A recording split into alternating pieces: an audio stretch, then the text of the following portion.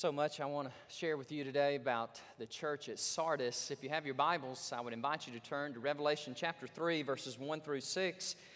And as you turn in your copy of God's Word, you'd look up here and you'd say, Brother Danny, you look like you've grown a few inches. That's impossible. I can never add to my stature, but Great Hills has given me a pulpit that is more accustomed to my vertically challenged stature. So I thank you very much. This is a beautiful, beautiful pulpit. These are your tithes and offerings at work, and I thank you very much. Doesn't that look amazing, though? I mean, really, just, oh, now. It's got the cross there, and it's got a place here.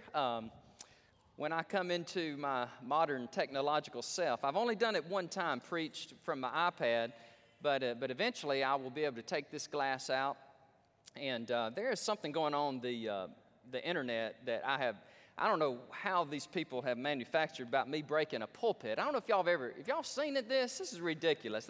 They've got somebody that looks just like me. I know, it is me. I tell you, I'm on YouTube. I am infamous for picking up a pulpit in Arkansas and shattering it, literally breaking it. But I'm telling you something, this bad boy not moving. This thing is heavy, heavy. So I will not be breaking this one, but man, it's so nice. I thank you so much, church family, for this. As I'm so excited about this message, and we're already well into time, and we're running already behind time. But I just want to remind you guys of something you already know. That we as a church, we primarily exist for these three reasons. We want to honor God and worship God, okay, with all that we are, with all that we claim to be. Number two, we want to teach God's Word. That's why we make a lot about expositional teaching and preaching in our Bible Life classes and in the public worship. It's something that I take of the utmost preeminent importance in my life and in my study and my prayer time and my fasting. It all just moves toward this moment where I'm able to stand before you and not tell you my philosophy, my ideology, my theology even, but I want to share with you what the Word of God says. And then all of that just culminates. It comes to the point of the spear as a radiant church that is worshiping God, teaching the Word of God. The natural result of that is what? Somebody help me. What's that?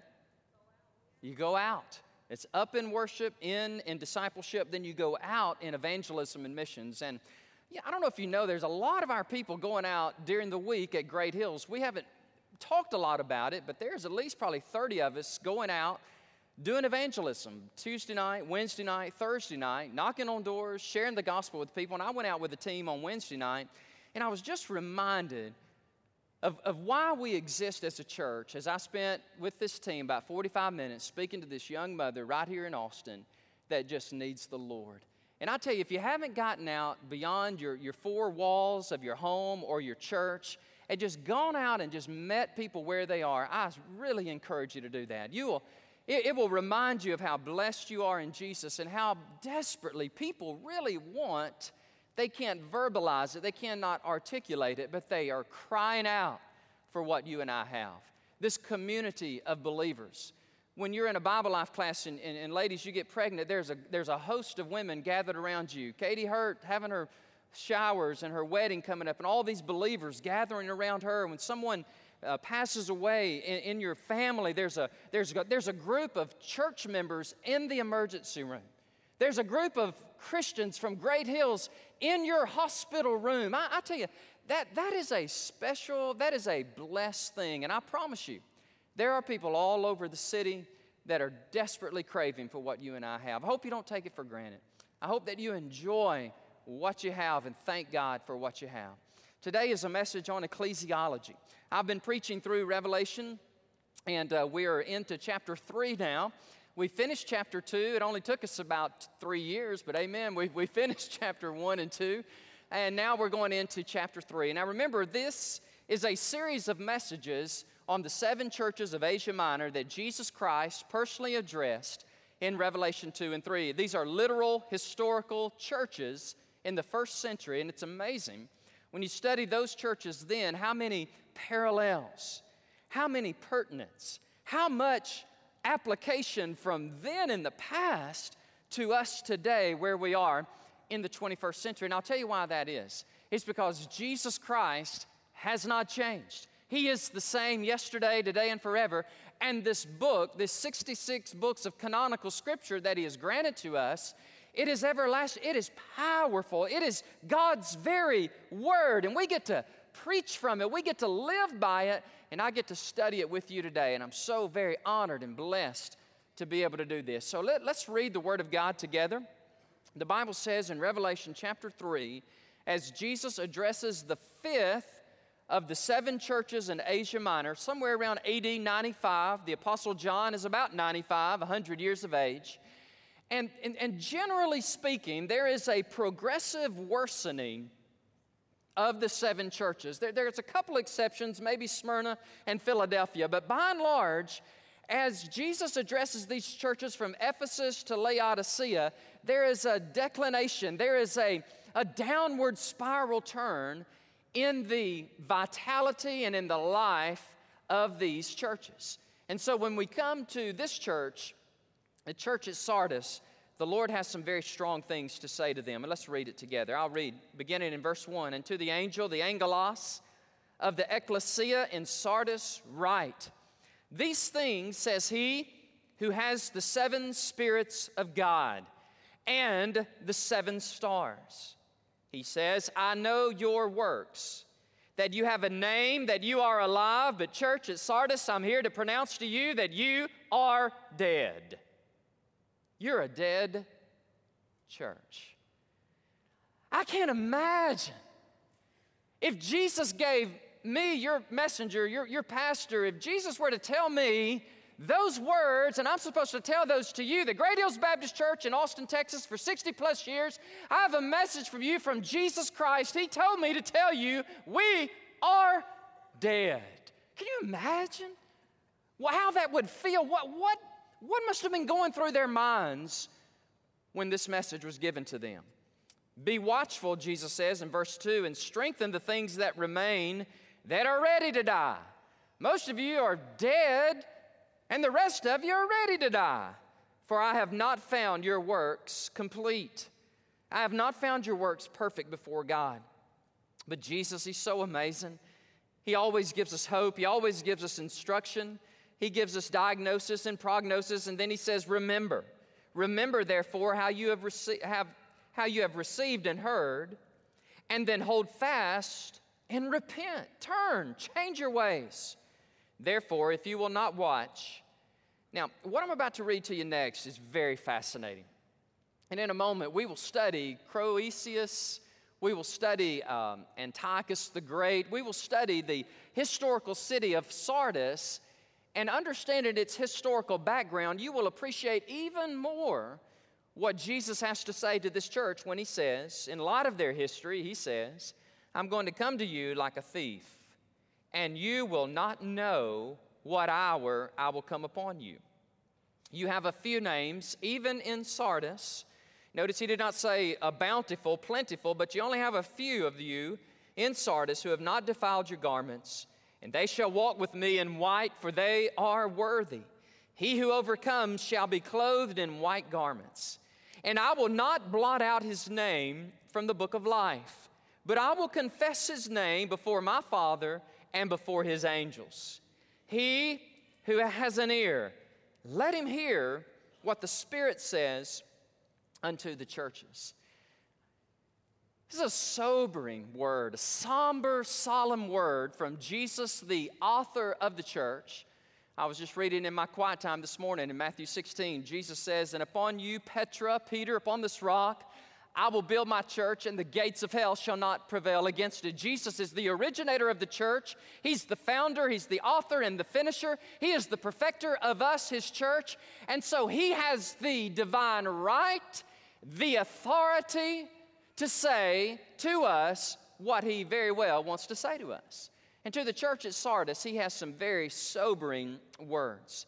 He tells them that they are failing, they are faltering, they are a dead church. And as I look at that, and I look at where we are today in America, we also have a lot of dead churches. Ecclesiastical corpses are dotting the landscape all over Europe. By the way, there are very, very few vibrant, growing evangelical churches in Europe. Now, there are many mosques. There are very many vibrant, growing mosques in Europe, but not Christian churches. And what is happening in Europe usually flows on over to California and then catches up to the rest of us. And if you haven't noticed yet, about 85 to 90% of churches in America today are plateaued. That's a nice way of saying they're dying. And so you and I here seeing people get baptized every week and seeing people go out in evangelism every week, seeing people go out, Brother Mike, on mission almost at least every month. I tell you, before you leave, you ought to say, thank you, Jesus. I am not in a dead church, because you could be, but you're not. Aren't you just a little bit glad? I'm glad. I'm grateful to God that we're not. Tom Rainer from Lifeway has written so much material on church health and church life. And he says it's true, and I'm sorry to tell you that most of our churches in the Southern Baptist Convention have seen their best days gone by.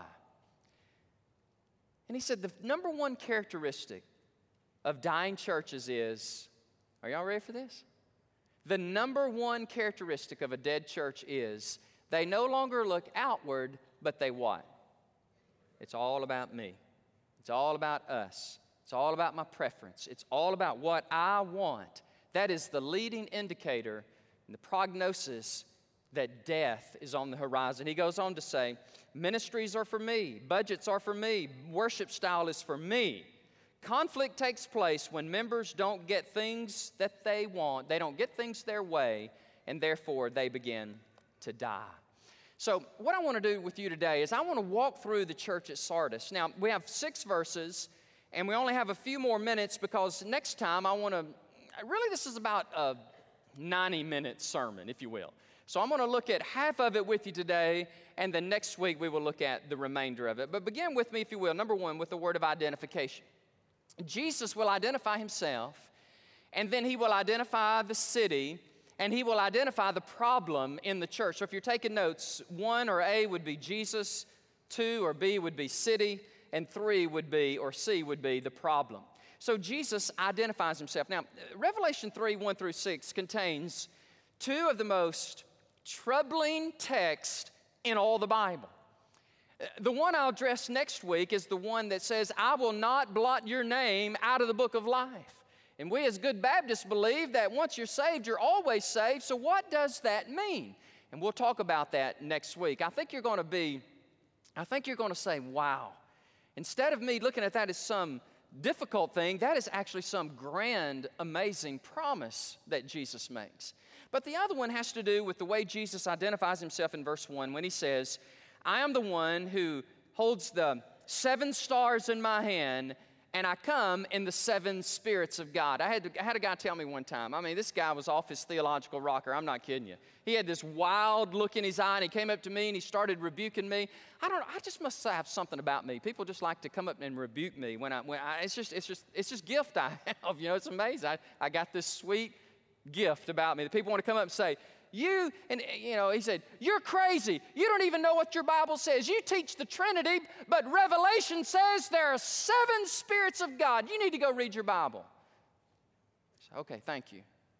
By the way, you can't talk to people like that. You can't reason with people like that. So what did Jesus mean when he said the 7 spirits of God? Well, we know what he doesn't mean.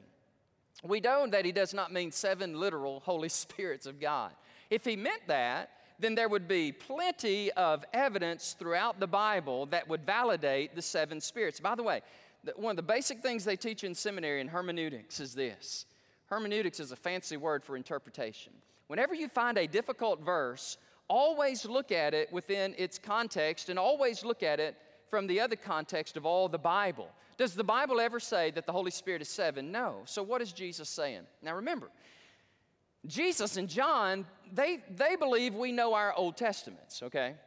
And so when you come to a text like this, they have in their mind that you know what Zechariah 4:6 teaches and you know what Isaiah chapter 11 teaches. In fact, Zechariah 4, when talking about the Spirit of God, talks about it within the context of 7 golden lampstands, all right? And it says, not by might, nor by power, but by my, anybody?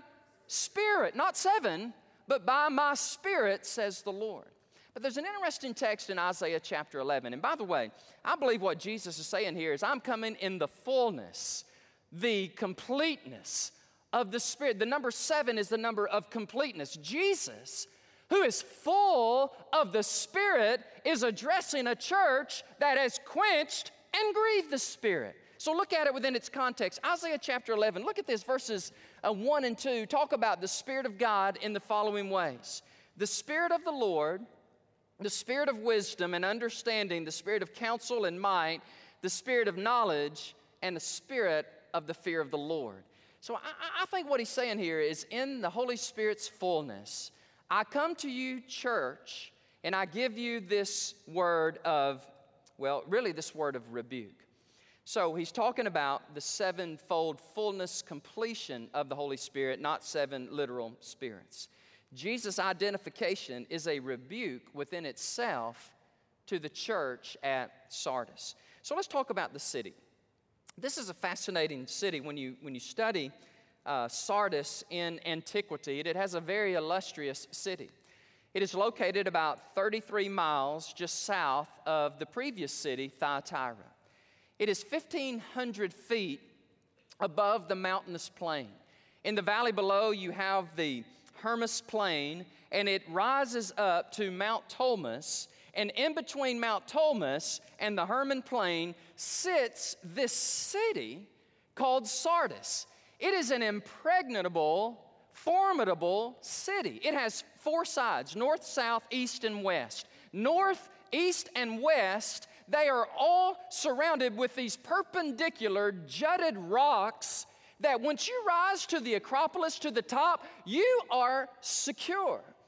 It's a fascinating study, but the only access to Sardis would be the southern plain. And even the southern plain, to get to the top of Sardis, has these perpendicular, precipitous drop-offs and rocks. So anyhow, if you're in Sardis, you are very, very protected unless you're arrogant. Okay? In 549 BC, the Lydian king by the name of Croesus, the capital of the Lydian kingdom was Sardis. He was in protest against the king of Cyrus, the King Cyrus of the Medes and the Persians.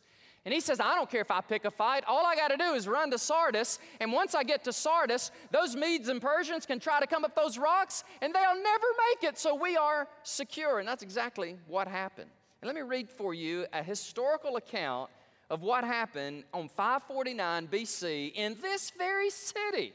And don't you know that Jesus knows all of this history? Croesus felt utterly secure in his impregnable situation atop the Acropolis, and he foresaw an easy victory over the Persians who were cornered among the perpendicular rocks in the lower city, and easy prey for the assembling Lydian army to crush.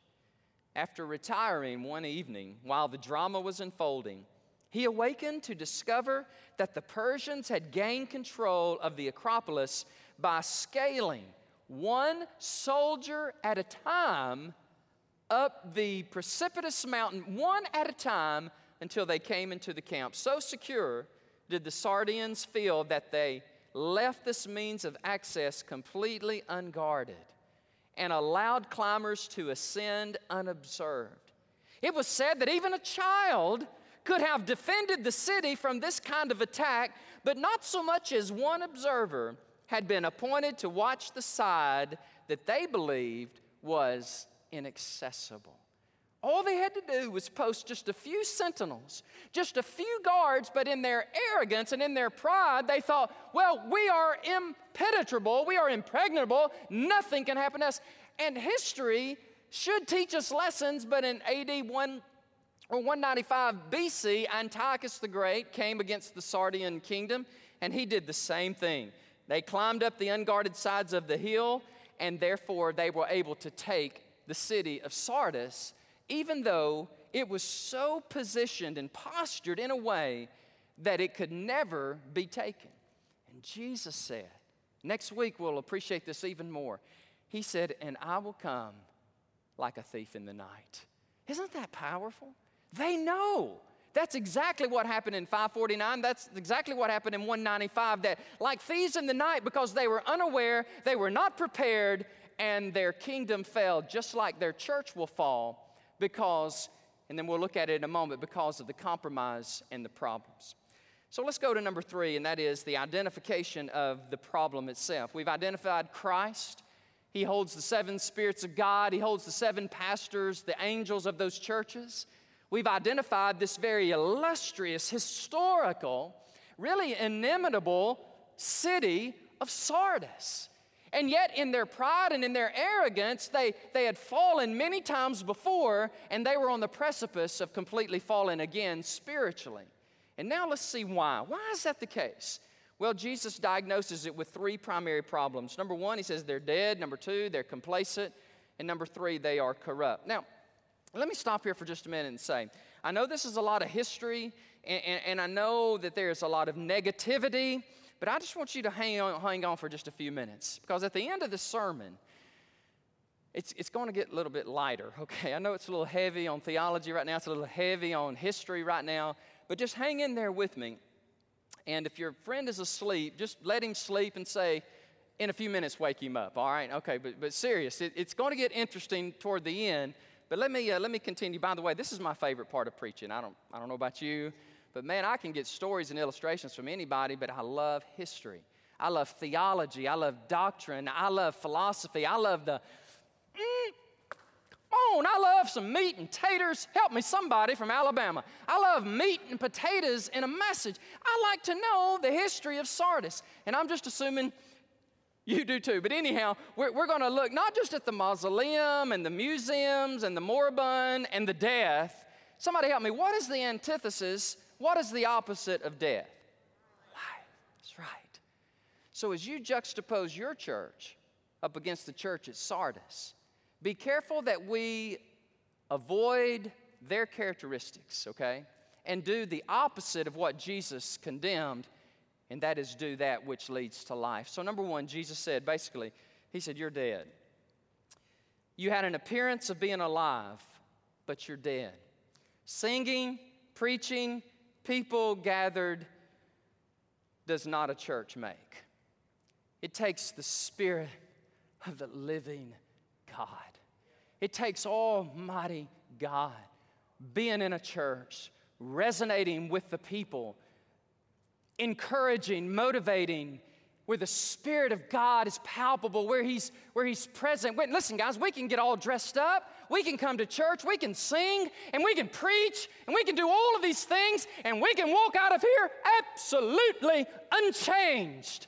And that is not my goal. Man, I'm telling you, I'm glad this thing's heavier. I'd pick it right up over my head. My goal is when you come to the church of God, that you're encouraged, that you're rebuked, that you're motivated, and you go out of here saying, oh, living God, I want to be a part of your kingdom. I want to be a part of a church that's vibrant, that's growing. Man, things are happening in my church, oh God. Man, that's what I want for you. That's what I want for me. I want us to be alive so that Jesus would never say, it would never be on his lips, oh, Great Hills Baptist Church, you are dead. Heaven forbid. I'd rather die. I'd rather God kill me, take me on to heaven, get me out of the way, and get you a hot-hearted preacher in here before that happens. Jesus said, you are dead. Listen, whether it's a church, a marriage, a business, a team, you can have the perfunctory outward expressions. Man, unless there is life, unless there is the Spirit of God, unless there is unity, unless there is togetherness, you either die or on the precipice of death. One writer, and I really like Robert Thomas, I think he's written the best commentary ever written on the subject of the book of Revelation. He says, quote, like the city, the church was existing in the past. Can I say that again? Like the city, the church was existing with all of its success in the past. Its fame and the ministry of its members for Christ in the past were the basis for its present reputation. They had made peace with the surrounding society, and they had fit in comfortably with their culture, the offense of the cross in that community had ceased to exist. And so they died because there was this accommodation, there was this, number two, this complacency. Jesus says, I have not found your works perfect or complete. They have gone through the motions, but they didn't have this vitality, this joy about them. They had this lack of vitality, this lack of vigilance. And the lack of vigilance that led to the city's demise in the 6th century and in the 2nd century BC is now leading to the demise of the church in the 1st century. Maybe they thought, well, look, we're doing all right. Come on, guys. Do we really have to go tell somebody else about Jesus? After all, look at us. We're doing okay. We got money and reserves. Man, we got us a nice place. Man, we got things going on. We got a good choir. We got our little pastor up there preaching. So just don't worry about all those untouchables. Let's just have church. And I'm telling you, when that happens, Jesus says goodbye. And there are many churches that the Spirit of God has left because everybody has turned inward, and where Jesus on his cross says, I tell you, turn outward and lift up your eyes and see that the hills, the hills and the fields and the waters are full of souls. And let's go get them. Let's not have a spirit of complacency. Passivity, complacency led, I believe, to the death of this church. One more thing, and that is corruption. Jesus, some of y'all are going, Brother Dan, when do you get to the positive part? When do you get to the stories? Hold on, come. Only a few in the church had not defiled or spoiled their garments. That's a general way of stating 95% of your church is just like the world. They look like the world, they act like the world.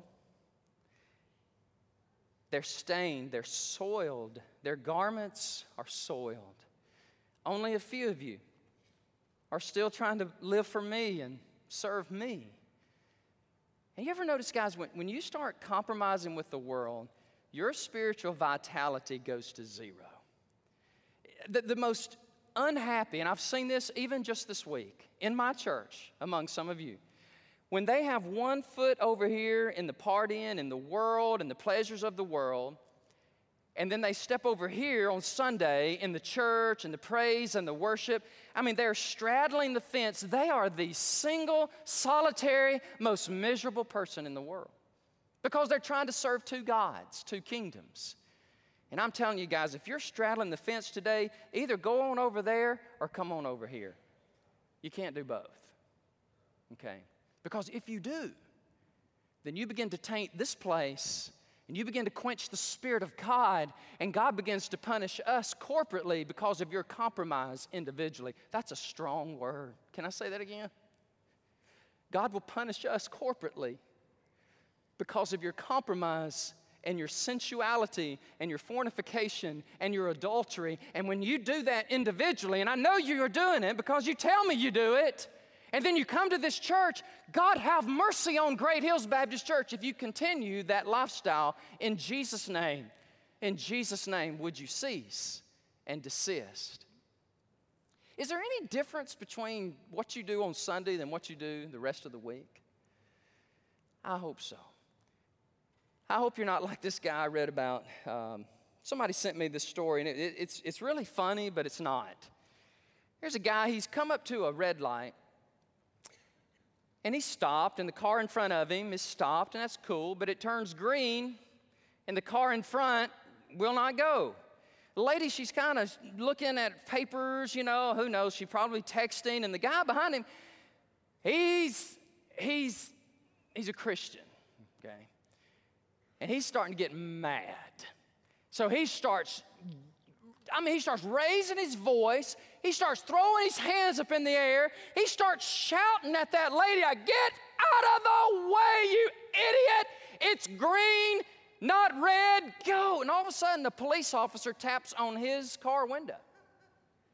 And he goes, what's wrong? He said, sir, get out of your car and get in the back of mine. And the guy goes, you can't do that. You're not going to hear the last of this, buddy. Why, you can't arrest me, put me in your... And 2 hours later, they detained him for 2 hours. And the police officer said, you know, I didn't arrest you for being a jerk. You were a jerk. I arrested you because I noticed that on your vehicle, I saw that you had a cross hanging from the rearview mirror. I saw your Choose Life license tag.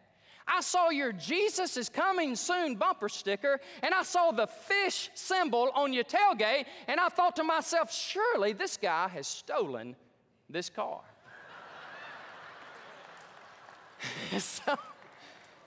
So he arrested him.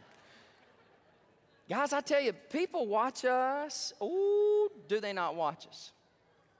I hadn't planned on saying this, but something similar like that happened to me many years ago. Okay, praise God for sanctification and growing in Christ likeness. This was about 1996 or 7. And this lady pulls up behind me, and I just catch a glimpse, and I must have just been in a foul mood.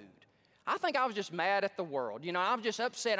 And I saw this lady in the back seat, and she was doing all these gyrations, and I thought, what is your problem? You know, I'm just minding my own business. And if I remember, my memory serves me correctly, she was a member of the church that I was the interim pastor at, and she was just putting her makeup on. And I was getting, what you doing? And I looked at her like, oh, heavens, and I almost got under the steering wheel, you know. Hey, listen, guys, people watch us, and they should watch us, and we should live a calculated, fundamental, different quality of life. Now, does that mean we're all perfect? That means we never sinned? Absolutely not.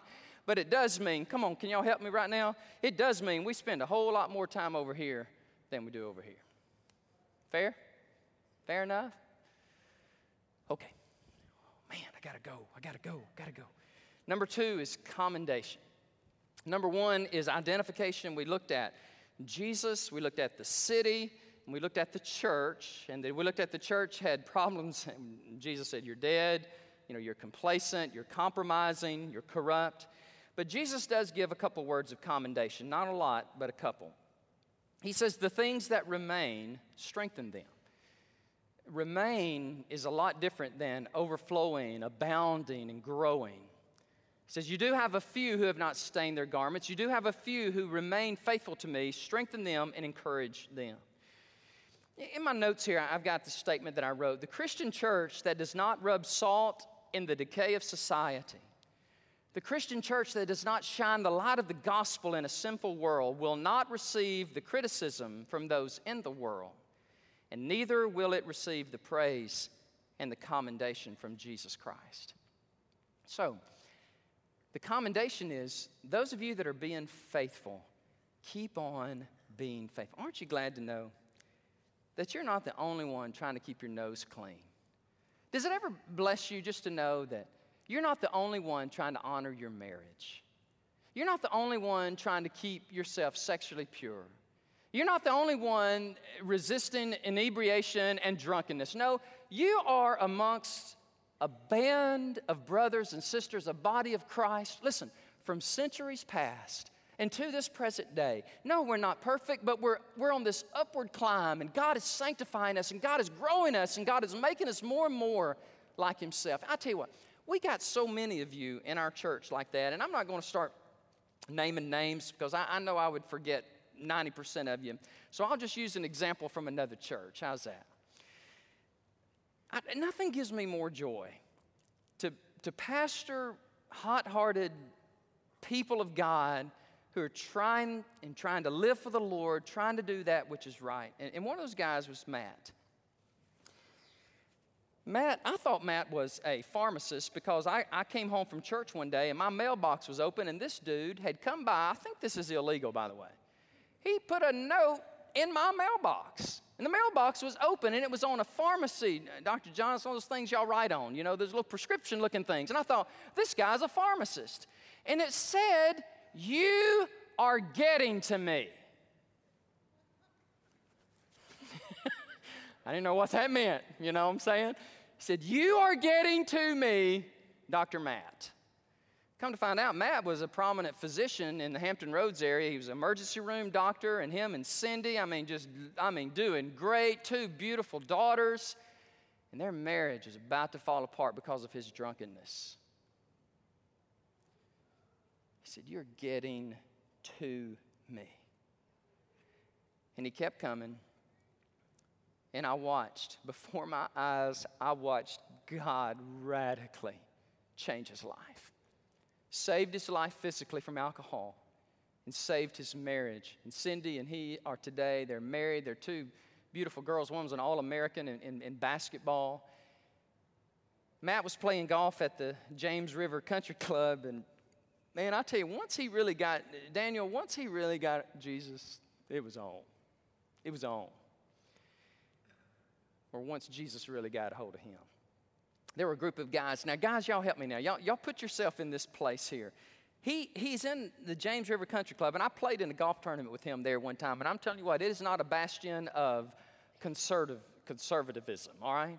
I mean, there's all kinds of guy stuff going on. And there's a group of men standing in a circle. And they are talking about this one guy's business. And that guy said, yeah, I built Liberty Baptist Church. I built that church, the brick and the mortar. And we were at that time, we had already relocated to 40-something acres. We'd already built one building, and we're about to build another building. And then eventually we would build the sanctuary. I left, and they built the sanctuary. And Matt overheard them, and he said, did I hear you say Liberty Baptist Church? And they said, yeah. He said, I just want y'all to know something. He said, I want to tell you something, sir. Of all the buildings you will ever build in your life, there will not be one better than that one. And he looked at him and said, Matt, what are you talking about, Dr. Matt? And they all kind of chuckled, kind of guys things. That's what he said. In front of everybody, he said, that's my church. Jesus Christ changed my life there. Jesus Christ saved my marriage there. And I just want you to know, you'll never build a better building than you built in that place. I thought, good. He told me that story. So you're getting to me. What he's trying to say is Jesus is getting to me. And I've left this, and he doesn't touch it anymore. He just says, I can't do it in moderation, so I just better not do it at all. Y'all all right? You okay, Baptist? Come on now. How many? 50, 70% of you drink? Not just water and orange juice. Come on. If you can't do it in moderation, then please don't do it. I'm kind of like Stonewall Jackson, at least in my life right now. He said, I don't drink whiskey because I know I'd like it.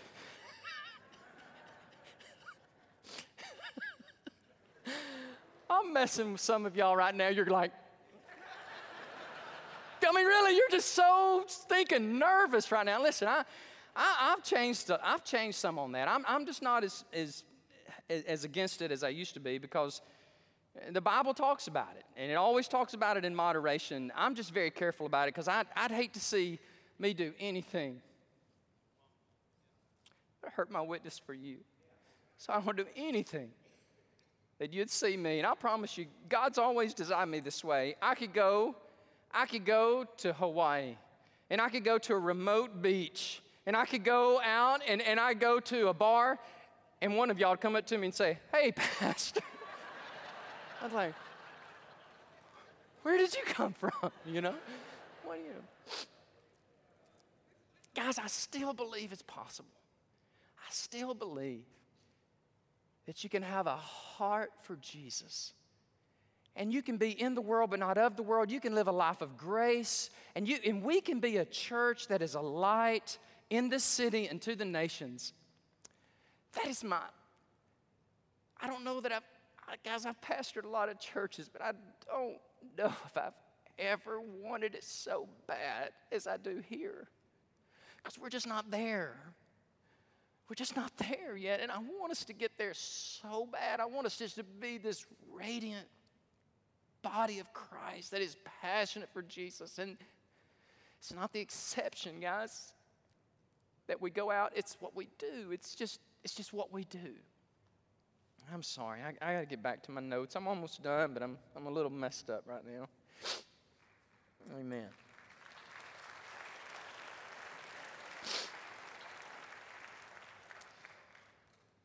time is it? Oh, mercy. Well, I've got pages 5 and 6. If you're interested, you can look at it on the internet. Okay, let me just say one more thing. All right, then I'm done. Okay, so man, so I've got makeup and snot everywhere. Good night. Corey, would you edit that last statement I made? Put that on there. So, Ashley and I are about to go to the Southern Baptist Convention here. Preacher and Barbara are already there, and we're going to be representing our church, and I'm honored, so honored. I tell you guys, people come up to me and they ask me where I serve. I tell them with great pride that I pastor just one of the great churches. We're not perfect. What was that guy's name? Just, oh, Lord, it's hard to be perfect when you're humble in every... We don't have that problem. You know what I'm saying? I don't have that problem. So my good friend, and this is my last story, and my last statement, then I want us to have our invitation. Michael and Julie, precious, precious souls. They have 3 small children, and they have 1 on the way. And they were pastoring a church not far from here, and they just beat the snot out of them. I mean, the church just about killed them. And Michael just said, man, I give up. You know what his problem was? They said, you're too concerned about those lost people. And he was one of my students, and he was one that I mentored. And I just took that person. I'm still hurt by that. And they ran him out. And so him and his wife, he's got a master's degree. He goes to Memphis, Tennessee, and he works in the daytime in the nighttime as a waiter, and she works during the daytime as a waitress. 3 children, 1 on the way. And he's just so hurt. He's so broken by his church.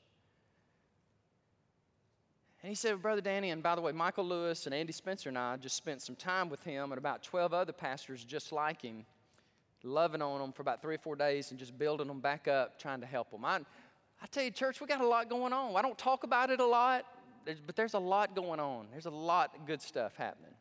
Well, Michael and Andy spent 3 or 4 days. I just went in for a night. He said, Brother Danny, I went to Memphis, and Julie and I all hurt. We went to a big Baptist church.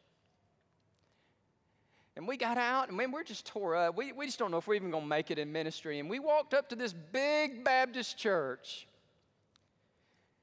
And the moment we stepped out of the car, those people started loving on us.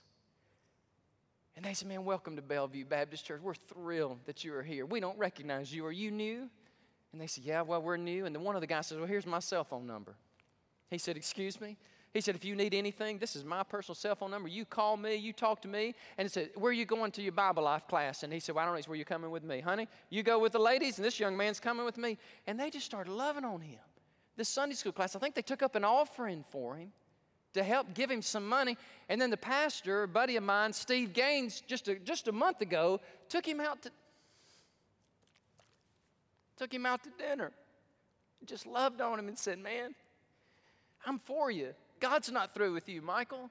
Come on, God's got big plans for you. Let me make this statement. Some churches are large for a reason. Did y'all follow that? And some churches are dead for a reason. Man, when people come to Great Hills, man, I want people I wish that girl would come. That lady we met Wednesday night, maybe one glorious day, she would have the courage to come. And man, when she did, people from our church would just reach out and say, this is the way church is supposed to be. And we're going to love you. We're going to nurture you. Honey, do you have any needs? Can we minister to you? And that Jesus would never say, Great Hills, you are a dead church. Never, never, never. So, Father, as we come to this time of invitation, I pray for our people, Lord God. Thank you for them. Thank you for so many in this church that love you, that are sold out. God, they don't want to do anything, Lord, that would hurt you or harm your name and your fame and your glory. And I thank you for them, and I pray for them. And I pray for some others, Lord God, that they're just straddling the fence. They're not there yet. I just pray that you'd lovingly and yet strongly just bring them to complete surrender to the Lordship of Christ. And Father, I pray if there's somebody here today that does not know you genuinely, does not have a relationship. They have a cloak of religiosity. They have a shell, but they have no real relationship. God, I pray that you would save them. I pray, God, that today they would say, you know, I do the things I do. It's simply because it's who I am. I can't change. And God, may they say today, I can't change, but Jesus, you can change me. Lord, I pray today that salvation would happen in this place. I pray, God, today for somebody that needs to surrender to the Lordship of Christ. Lord, I pray you'd give them strength like Annalisa right there. Lord, get him baptized. Hallelujah. And there would be other Annalisas in the church today that say, man, that's what I need to do. I need to give it up. I need to give up and give my life to Christ and genuinely be born again by the Spirit of God. Is that you, sir? Is that you, ma'am? Why don't you give your life to the Lord right now? Why don't you say, dear Jesus, I'm a sinner and I need you bad. I need you real bad. Come in my life and save my soul. If you prayed that prayer, then I ask you, would you please let me know? Let one of these pastors, let somebody know that today was the day you gave your life to Christ, okay? We want to baptize you. We want to help you. We want to nurture you. Others of you today with your heads bowed and your eyes closed, you may be a Dr. Matt. You may say, Great Hills, you're getting to me. You're getting to me in a good way. And I realize that to be a member of this church, I'm going to have to be serious with Jesus. Yeah, I want you to come. I know our church is not for everybody, but our church is for a lot of bodies.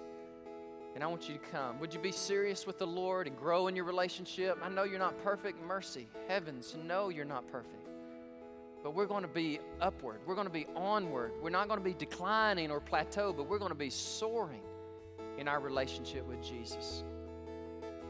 Man, finally, church family, would you pray for me? Would you pray for me that I would do nothing to compromise my relationship with Jesus or my relationship with my family or my relationship with you? Would you do that? I think the greatest thing you can do for me is you can pray for me that my heart would stay hot for Jesus. And when it starts to grow cold, you would pray for me. So, Father, I pray now as we stand in a moment in this invitation, Jesus, would you just rain down? Lord, would you move upon people's lives? And God, would you save souls and help marriages? And would you add to your church today, oh God? For we pray this prayer in Jesus' name. And all Great Hills, God's people said what? Amen and hallelujah. Why don't you stand up with me and we're going to sing. You pastors, come on and you help us. And you counselors, would y'all go ahead and make your way down here? And just in case somebody's want to come and they want to pray, they want to give their lives to the Lord. Why don't you come even now? Brother Terry, you lead us. We're praying. You come on.